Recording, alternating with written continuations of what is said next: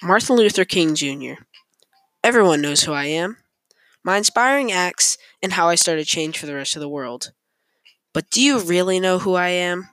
What led up to my adult life in all those speeches? Believe it or not, I had a pretty significant childhood, which is often overlooked and untold. My name is Martin Luther King Jr., the date is 1935, and this is the story of my childhood. I was born on January 15th, 1929, in Atlanta, Georgia, during the tail end of the Roaring Twenties. My original name was Michael King, but my father eventually changed his and my name to what it is now. My father, Martin Luther King Sr., was a minister as well as a social rights activist. My mom, on the other hand, worked as a teacher. I was the middle child of my younger brother, A.D. King, and my older sister, Christine King.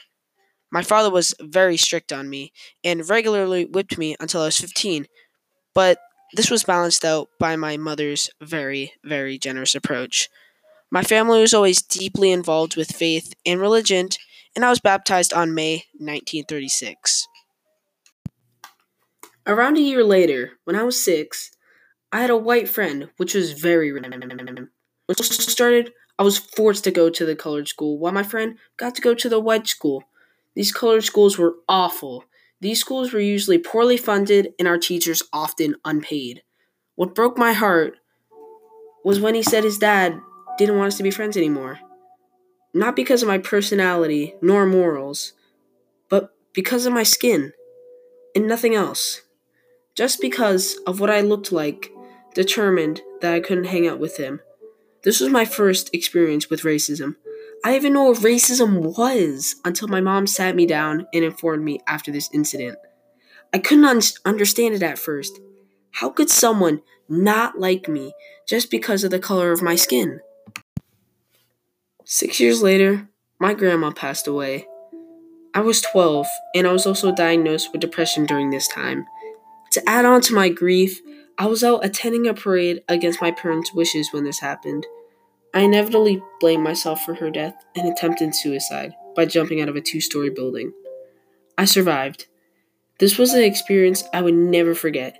Never in my life had I done something this extreme under depression. I had so much emotion boiled up inside me, and I didn't know how to express it. Overflow, or a house that's about to collapse in under its own weight. To make matters worse, it was during this time when I questioned my religious beliefs. This made my father furious. He just didn't understand what I was going through. We saw most things eye to eye, but this I wasn't sure about. Eventually, I took a Bible class and rekindled my long lost faith towards God. I told my father about my decision to enter the ministry. He was pleased, but there was also something else I saw in him: pride. After this altercation happened, things weren't as bad. I joined the newspaper stand, and I was the youngest there, working as an assistant manager. I later attended Brooklyn T High School, and I was very invested in my studies. I went on to skip ninth and 12th grades. I was a public speaker at my school, and I had a natural passion for the debate team. During one trip, I remember, it was junior year. We had taken first place on the Oracle contest in Niagara Falls. When we were riding home on a bus back to Atlanta, I knew something didn't feel right. At that very moment, white passengers boarded the train. They glared at me and my teacher, whom we were the only black people on the bus. Then they whispered something to the driver, and I couldn't quite make out what they said. Then the driver stood up. He was also a white man and demanded us to move.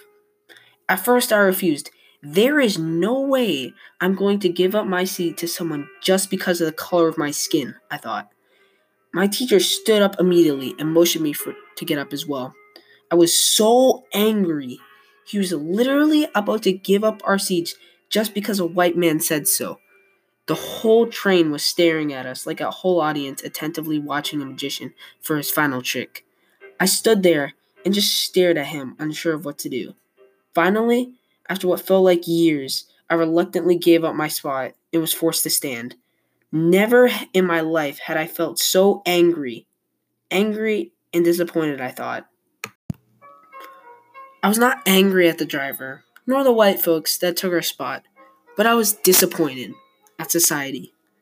How did it come to all of this? Where we were treated as rabid animals because of our skin. We had to go to separate schools, go to separate restaurants, and drink from different water fountains. I couldn't stand it. Not now, not ever.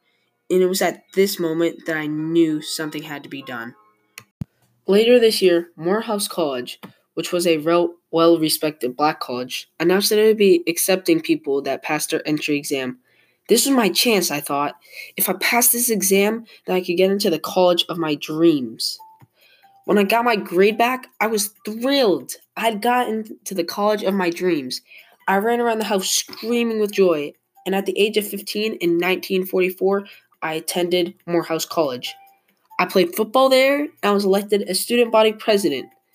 In college, I thrived in all of my classes, and I was the valedictorian in 1951.